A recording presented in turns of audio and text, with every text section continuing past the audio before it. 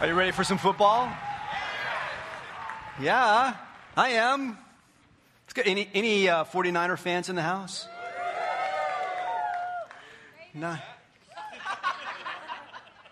Excuse me? Yeah. Raider what? So, would you mind if I tell you who's going to win the Super Bowl? Would that be all right? It would help. Yeah, Falcons, yeah. Sorry, Tracy. Feel bad for you from right here, man. Yeah, so I can't tell you if they're going to cover the spread or not. Okay, so whatever. So nobody's got money riding on the game. Good for you. Good job. So anyway, I don't know about that. I can tell you that Coach Harbaugh is going to win the game. So how's that? Pretty good, right? Of course, I can tell you that Coach Harbaugh is going to lose the game also, since there's brothers coaching against each other. You know, John Harbaugh against Jim Harbaugh. That's pretty cool, right? So Harbaugh's going to win, and Harbaugh's going to lose. So I'm doing pretty good. That's two predictions. They're both going to come true. You heard it here first. Well, actually, probably not here first, but you heard it here. Anyway, how about if I just tell you who's going to win the game? Here's the deal. Write this down. The team that will win next Sunday afternoon in the Super Bowl will be the team that best executes their playbook. That's pretty. How about that? I'm a prophet. Okay. Not so much, huh? Here's the thing. Some of you anybody just doesn't really care about football at all. All right. About 20 of you. So let me explain it for you, okay? So in football, there's this thing called a playbook. So at the beginning of the season, when the team gets together for spring practices, maybe in May, and when they come back for the summer practices in July, the coach gives every player on the team a playbook. A playbook is a notebook or maybe a computer document or something where they lay out every play that they're going to run during the course of the year. And they may add to it later on, but it's like this is their strategy book for their team. And the coach will say to their players, you learn this, you practice this, you execute this, and we will win. But if you fail to learn it, and if you fail to practice it, and if you fail to execute it, we will not win. Simple as that. And every team goes through this. Every team in the NFL goes through this process where they have a playbook. Well, what's interesting is a playbook is just a set of strategies for a team or an organization or a church. And every church has something like a playbook. They may not call it that, but every church has something like a playbook where they say, here's our strategy. Here's how we believe we will win. For the last several months, our ministry staff and I have just walked together through the things that we say are true of us. What do we believe? How do we live? Why do we exist? Things like that for the church. And we just kind of evaluated our playbook and said, do we know where we're going? Do we know who we are? Does the church know, where we're going and who we are and those kinds of things? And it's a playbook. And then what we found out as we walked this through together, we find out that, yes, our church has a playbook, and we've been sharpening it in the last several months. And we realize that the playbook is not just for the church, but a playbook is for every individual Christ follower in the church. You can't sit out there and come into church every week and sit here for an hour and a half or whatever we do and go, nice job on the play, Pastor Brad, that was good. This is not the play. This is the locker room. And I'm coaching you on how do we put the playbook into action. So for the next several weeks, I want to talk about Lakeside's playbook. And because the church and us as individual followers of Christ have pretty much the same playbook, I want to talk about our playbook together. I want to talk about life's playbook.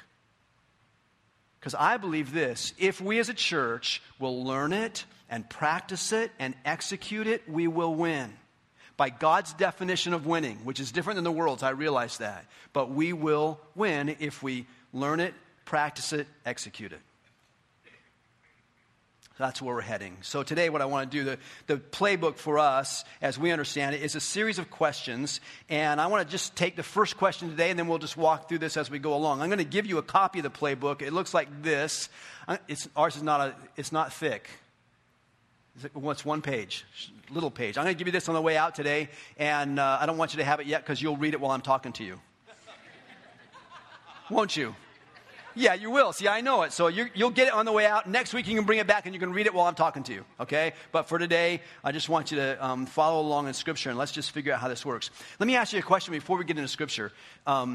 Just a little research project on my part. How many of you, when we get into church these days, or maybe in your own devotional life at home, how many of you, when it's time to read the Bible, you pull out your iPhone or your smartphone or your tablet? How many of you do that? All right. I'm trying to figure out if I'm a dinosaur yet for using a paper thing.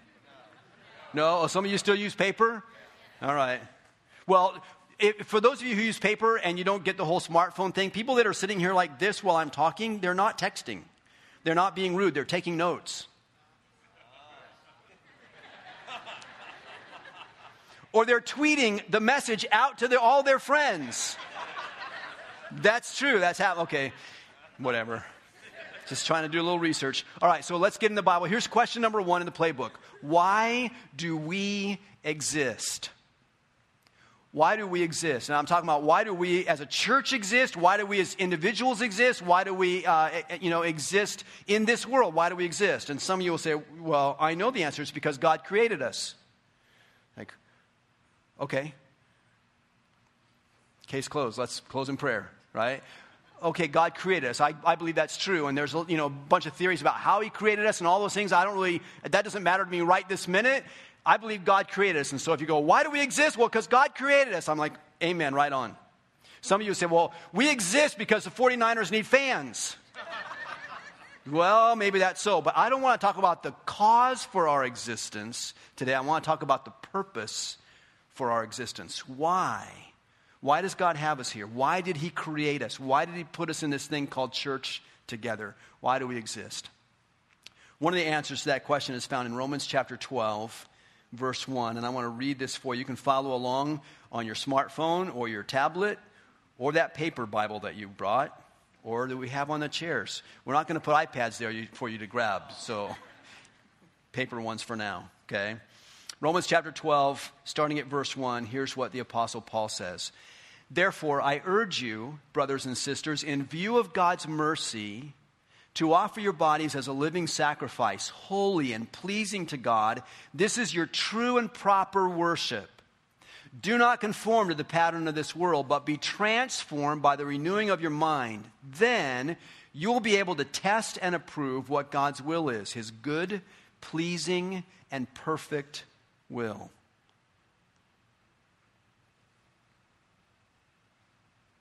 Let me give you a little bit of background to that first. In the chapters that come before this, in the book of Romans, Paul's talking to us about why we are separated from God. And he says, every one of us have sinned. We've all gone our own way. Each of us has turned to his own way. And we've wandered away from God and become separated from him because of sin. And there's been this big rebellion, and we've all been engaged in it. We've all said no to God at some point along the way. And so then he says in Romans chapter 11, right before this passage, he says, and so God had to pour out his mercy on us. Or I should say, God decided to pour out his mercy to pour out his mercy on us. Because if God did not give us mercy, we would not exist. And I don't know if it's the wisdom that comes with age or if it's just straight up wisdom, I don't know. But the older I am, the more I walk in this life, the more grateful I am for God's mercy. Because I need it. Desperately, totally need it. And we all do. And so Paul says, let me set this up for you. God has poured out his mercy on those of you who were disobedient to God. Those of you who are following your own playbook. Those of you who are doing your own thing. God has poured out his mercy on you. And then he says, therefore, beginning of chapter 12, therefore, because of God pouring out his mercy on you, therefore, I want you to live your life, to offer your life as a living sacrifice to God. Offer your body as a living sacrifice to God. Of course, sacrifices were always offered as dead things. I mean, when you sacrifice something, you kill the animal and you put it up on the altar. All those sacrifices that were offered to God in the Old Testament time in Israel, those were all dead sacrifices. He says to us, I want you to offer your bodies as a living sacrifice, totally different than what we've done before. And you find out that sacrifice is the essence of the playbook. I mean, our relationship with God begins with sacrifice. If it weren't for the sacrifice of Jesus, we would have no connection with God. None. You can't come to God except through a sacrifice. And God said, I love you so much, I'm going to offer my son for you so he can take your place as a sacrifice so that we can have a relationship. Sacrifice is the essence of our life with God. It's the foundation of our life with God. Sacrifice, Paul says, is the essence of worship. He says, offer yourselves as a living sacrifice to God because that's the essence of worship. It's your spiritual function of worship. Worship is not about singing. It's not. Yeah, should I say that again? Louder. Worship is not about singing. I love to sing. I sing here at church.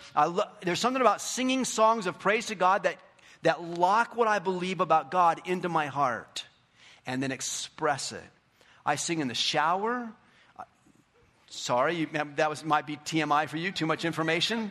I sing in my car sometimes. I just find that when I sing songs of praise to my God, it locks in my relationship with Him. I love that, but singing is not the essence of worship. Lifting your hands is not the essence of worship. Some of you are like, oh, come on. And some of you are like, good. I can't see when they put their hands up anyway. Raising your hands is not the essence of worship. Hearing a sermon, as shocking as this will be to you, is not the essence of worship. Should be. No, just kidding about that part. Just kidding. Hearing a sermon is not the essence of worship. The essence of worship is sacrifice. We make a sacrifice of praise to God. We worship God for the sacrifice that He made through His Son, Jesus Christ. And so sacrifice is the essence of worship. And it's the essence of the playbook. It's the essence of what God says, this is what I want you to do in your life. This is what I want you to be in your life. And it's interesting because whenever we come to the word sacrifice, we have a very understandable, but I think inaccurate view of what sacrifice is. We always come to sacrifice with the concept that when I sacrifice, when I make a sacrifice, I lose something. Right? I give up something, and so I'm going to give up something I'm going to lose. I'm going to be sort of the loser in this process. But here's what happens when we sacrifice. You never sacrifice for something that you don't value. If you didn't value it, you wouldn't give something else up for it. The reason you sacrifice dessert is because you value being thin. And you value that more than dessert. And the reason some of us sacrifice being thin is because we like dessert better. You see how this rolls? Let me just give you a different definition of sacrifice. Sorry, come back with me on the dessert thing. I know. Sacrifice is when I give up what I love for what I love even more. Sacrifice is not about going backward. It's about going forward. That's why it's the essence of the playbook, because the playbook is about going forward with Christ. It's about going forward in a relationship with God. And whenever I sacrifice, I always give up something for something I value or love or appreciate or want even more.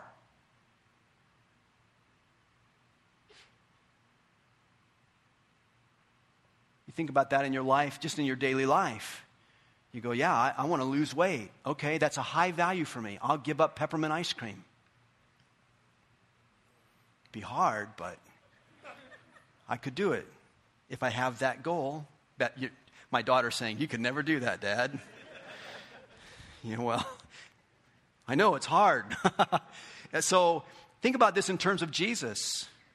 Think about what it means in terms of what God did for us through Jesus. God sacrificed His Son for our sake. Now, I'm not saying that God loves us more than He loves Jesus, but I'm saying the value of redemption was so precious that God was willing to give up His Son Jesus to get to that greater value. And Jesus was willing to give up His life, which was precious, to get to that greater value of redeeming us. It cost God a terrible price to redeem us. But he gave that price not to go backwards, not so God go, oh, I lost my son. But to say, I gained all these people that I love. And I redeemed them. That's the essence of the playbook. He says, I want you to learn to offer yourselves as a sacrifice to God. Giving up what you love for something you love even more. Now, what does that look like? He says, I want you to make this sacrifice of your body, of your life. I want it to be a living sacrifice. You're going to live this out. And he says to live it out, you have to do a couple of things. Number one, do not be conformed to this world. It's interesting, it's a passive statement. In the NIV, it's written as an active word, but in the Greek when Paul wrote it, it was written as a passive statement. Do not be conformed to this world. Do not let the world squeeze you into its mold, is how one translation says it. It's literally the word schematic. Some of you understand electronic schematics, where it tells you where all the wires go and how it works, and it's like, I don't get all that stuff. I get it better like this. When you have Play-Doh, this tells you what level I'm on intellectually. When you have Play-Doh, you take a lump of green Play-Doh or something, you put it in one of those squeezy things, and you pull the handle, and it comes out the other end in a shape. What happened to that Play-Doh? It got conformed by this world. The world is attempting to conform you every single second of your life. You don't take a breath without the world wanting to squeeze you into its mold. And when you go to work, you work for a mom and pop organization or you work for a big corporation, you don't ever go to work without the people at work trying to squeeze you into their mold. You live in a neighborhood, your neighbors are trying to squeeze you into their mold. Every time they buy a brand new car, you look at that and you go, I got to have one of those too. You've been squeezed into their mold. Our politics try and squeeze us into their mold. Our news stations try and squeeze us into their mold. And we keep letting them. And Paul says, do not be conformed to this world. Instead, be transformed. Different word. Be transformed by the renewing of your mind. See, what happens is the process of being conformed to this world is a process of being squeezed from the outside in, being shaped from the outside in. Being transformed is about being renewed from the inside out. Being conformed is when you let the world squeeze you and shape you. Being transformed is when you let the Spirit of God renew you from inside and make you like Jesus. That's what he wants for you. He says, offer yourselves as a living sacrifice, not to be conformed to this world, but to be transformed by the renewing of your mind from the inside out. He says, that's the playbook. That's what I have for you. And of course, that's been the mission at Lakeside since the beginning, right? What's the mission? To transform as many people as possible into passionate and productive followers of Jesus. Transformed. Changed from the inside out. That's what I want for you.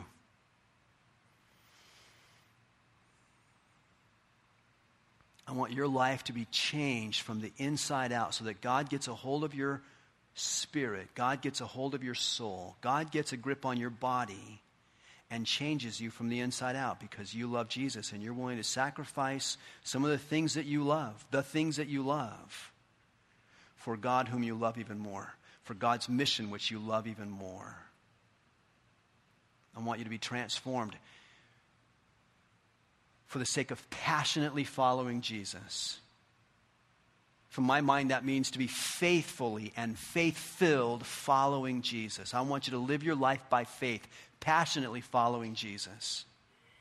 Passionately and productively to bear fruit for him so that you say, my life is being changed and there's fruit in my life that represents who Jesus is in my life. And there's fruit in the lives of other people because my life is being transformed. And that's the other side of the mission. It's not just about me being changed. It's about others being changed through me.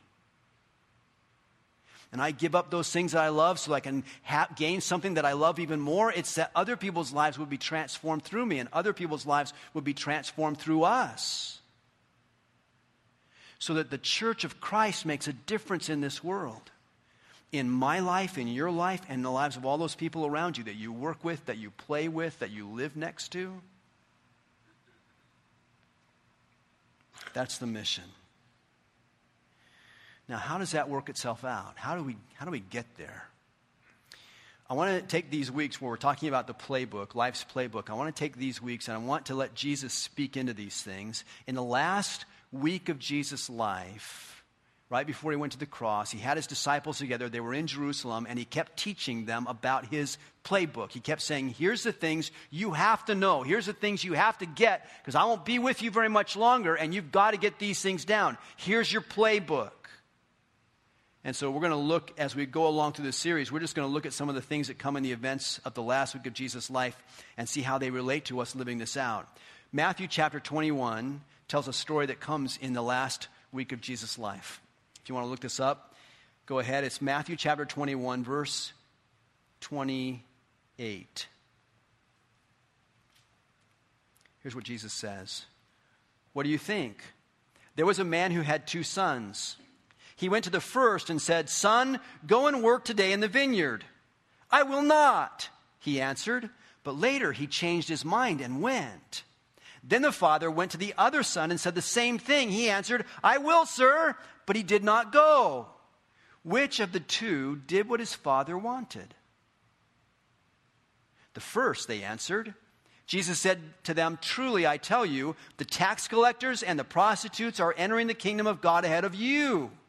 For John came to you to show you the way of righteousness, and you did not believe him. But the tax collectors and the prostitutes did. And even after you saw this, you did not repent and believe in him."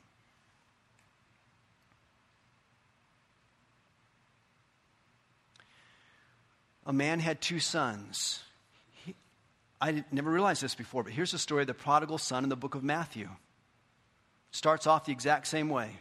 Has pretty much the same results, just told from a little bit different perspective. A man had 2 sons. Sort of reminds me of Jack Harbaugh. I can't escape it. I don't know why. I mean, so here's Jack and Jackie Harbaugh. Jack was a coach in college for years and years, and he had these 2 sons, John and Jim. Turns out John and Jim become good football coaches, and they both land jobs in the NFL. And now one's coaching the Baltimore Ravens, and one's coaching the San Francisco 49ers. And everyone's coming to Jack and Jackie Harbaugh and all the media, and they go, "What's it like to have both your boys coaching in the Super Bowl? Aren't you going to feel sad when the Super Bowl's over and one of them loses? Or are you going to feel really happy because at the end of the game, one of them wins? How are you going to handle this thing?" And so all of the media is pounding on their door, calling their phone, trying to get them to answer their questions. And so the Harbaugh family said, the parents said, "You know what, let's just do a conference call. Let's get all the media that want to talk to us. Let's get them on the phone all across the country, and we'll just answer all their questions on one conference call, get it over with." So they did last Thursday. And during the course of the call, people could call in from around the country, these reporters and stuff. So one of the phone calls came in, and the guy on the phone said, "Hi, this is John from Baltimore." And they're, "Oh, hi, John from Baltimore. What's your question?" And he said, "Well, the question is it true that both of you have always liked Jim better?"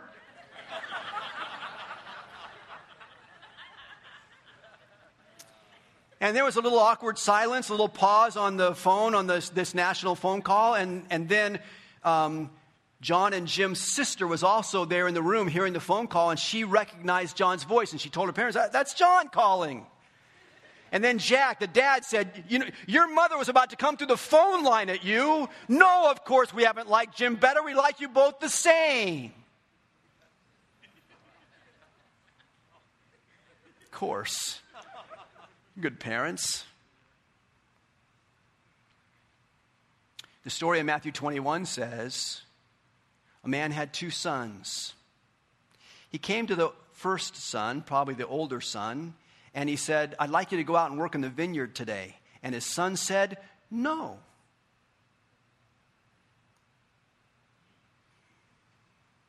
Okay, you're the dad, or you're the mom. How are you feeling on this particular day? How you feeling right about now? If I came to my child and I said to them, I want you to go work in the vineyard, and they looked at me and they said, no, I'm kind of ticked off. And I know you're like, Pastor Brad, you're a pastor. You're not supposed to be ticked off of your children. I don't care, I am. Well, this first son said no, and then he had a change of heart, and he went out and worked in the vineyard. And interestingly, there's a word that's usually used in the New Testament for repentance. It's a word that literally means change of mind. Here's a different word. This word is a much more rare word in the New Testament, but it literally means a change of heart. The son had a change of heart, and he went out and he worked in the vineyard. And then the dad went to the second son, the compliant one. The first son, hard charging, firstborn, got to get it done, all that stuff. Then comes to the second one, kind of the compliant one, get along with everybody. It's all, maybe that's how the birth order thing goes. I don't know. And he goes, son, I'd like you to go out and work in the vineyard. And he goes, yes, Dad, I'd be happy to. And then he did not. Now, how are you as a dad or mom feeling about that? Need I say? Because now you're torqued off even more. And it's interesting because Jesus only gave us 2 out of the 4 possible options. See, the other option, the one option is dad comes to the son and says, I'd like you to go out and work in the vineyard. And the son says, yes, and does it. Isn't that an option? Isn't that the option you all would have taken if you were the son? Or, of course, there was another option. Dad comes and says, I want you to go out and work in the vineyard. And the son says no and does not go. He only gave us 2 of the 4 options. Why?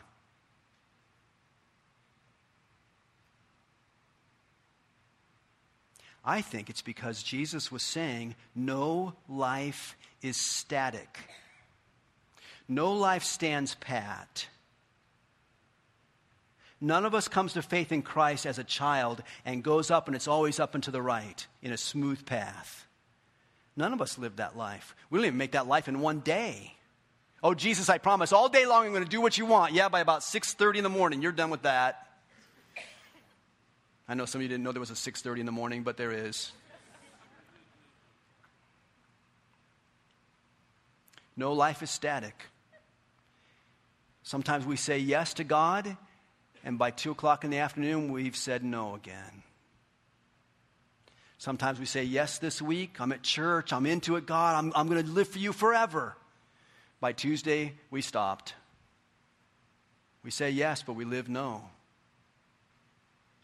And some people say no, but live yes. When Jesus was telling this story, he was talking to the religious leaders, the chief priests, the scribes, the Pharisees, the holy ones. They were the ones who always said yes to God. But Jesus said, you say yes to God, but you don't follow through. You say yes, but live no. Jesus said, but the tax collectors and the prostitutes, the ones that you all look down on, you religious types, you look down on them, they look like they're no-sayers. But they live yes. And which one did the will of the Father? No life is static. You don't get to come to faith in Jesus and just go, oh, that was good. I trusted Jesus when I was 6 years old. That was good. You don't just get to stand pat. You say yes today, and you say yes tomorrow, and you say yes the next day, and then you live yes on those days. That's the calling. That's the playbook. It takes a sacrifice. It takes transformation from the inside out. It also takes an understanding that anyone is eligible for grace. Anyone is eligible for life change. Anyone. The chief priests and the really religious people, they're eligible for grace, and they need it. And the ones who are the prostitutes and the tax collectors and the ones who go, oh, they were the sinners, they're eligible for grace. They are eligible for life change. Sometimes Jesus says sometimes the people that are least likely can be transformed by him. You know, we're on a mission to transform as many people as possible into passionate and productive followers of Jesus. But sometimes we look around and we look at people and go, well, that person will never believe. Well, that person will never change. Well, that may be what the angels said about you. That may be what some other Christians have said about you. And yet, you came to the place, most of you, already where you said yes to Jesus. And now you're saying, now I want to live out yes to Jesus. But sometimes, remarkable people that we never thought would respond with a yes to Jesus. And everyone is eligible for grace.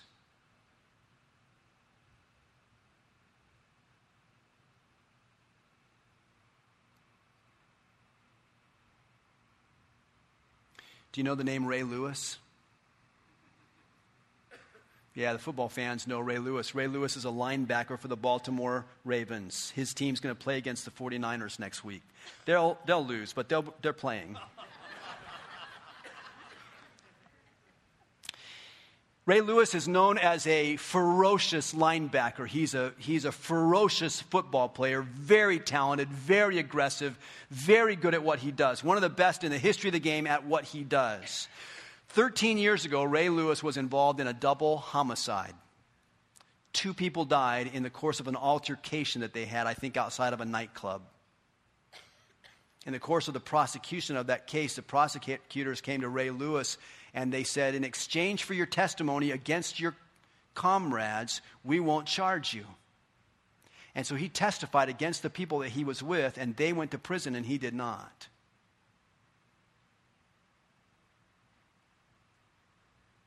Sometime later, Ray Lewis had a conversion experience. And he put his faith in Jesus. He said, Jesus, I'm going to give you my life. I'm going to say yes to you. I know I said no before, but I'm going to say yes to you. And there are a lot of people, even this week, as the Super Bowl approaches and he's going to be in it, there's a lot of people today that are saying, Ray Lewis doesn't belong in the Super Bowl. He doesn't belong on a team. He belongs in prison. It's not right. It's not fair. It's not just. I heard that a little bit this week, and then I read a blog that talked about it by a man named John Acuff. His blog is called Stuff Christians Like. And the title of this blog entry is Why I Don't Believe in Grace. The other day, Ray Lewis played his last game in Baltimore's stadium. After 17 wildly successful years, he's retiring. At the end of the game, he took off his jersey to reveal a shirt that said Psalm 91. I smiled at that, but then deep in my heart, I thought, yeah, but that guy was part of a double homicide. Whatever. And there it is. I don't believe in grace. Or I believe in it for me and people who have sinned like me, but there's a whole lot of people I don't think that deserve grace. The problem is that when we talk about grace, we often don't use one of the most important words to describe it. We say grace is powerful and free and beautiful and amazing, but we leave out one of the key descriptors of grace. The truth is, grace is offensive. Grace offends in its generosity. Grace offends in its availability. Grace offends in its depth. Grace offends in its unwillingness to be controlled or owned or manipulated. Grace is offensive. And when I see people who I think don't deserve it, I'm reminded of ultimately how desperately I still need it.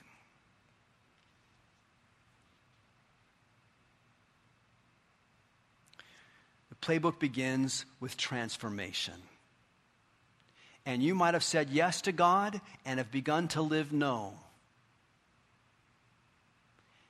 And the sacrifice of Jesus calls you back to say yes.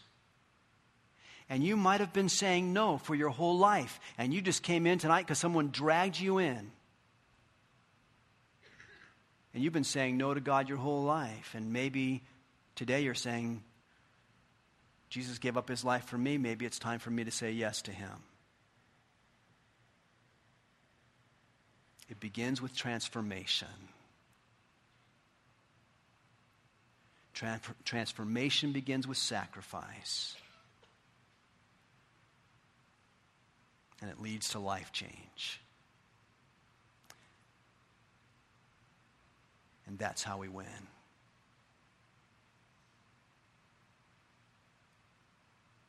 Jesus, I pray for us today for life change.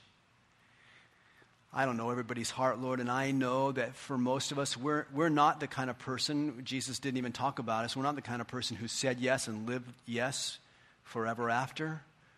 Most of us are not the kind of person who said no and have lived no forever after. Most of us either have been saying no and want to say yes, or we've been maybe saying yes but living no sometimes. And there's a transformation that needs to happen in our heart before we can ever offer transformation to someone else. There's a transformation that has to happen in me, in us. And so, Jesus, we offer ourselves to you together today. We offer ourselves as a sacrifice to you so that you might do with us what you wish and transform us by your Spirit to be like you, so that your team, so that your church, so that your gospel wins. Jesus, thank you for these things. We honor you together for them. Amen.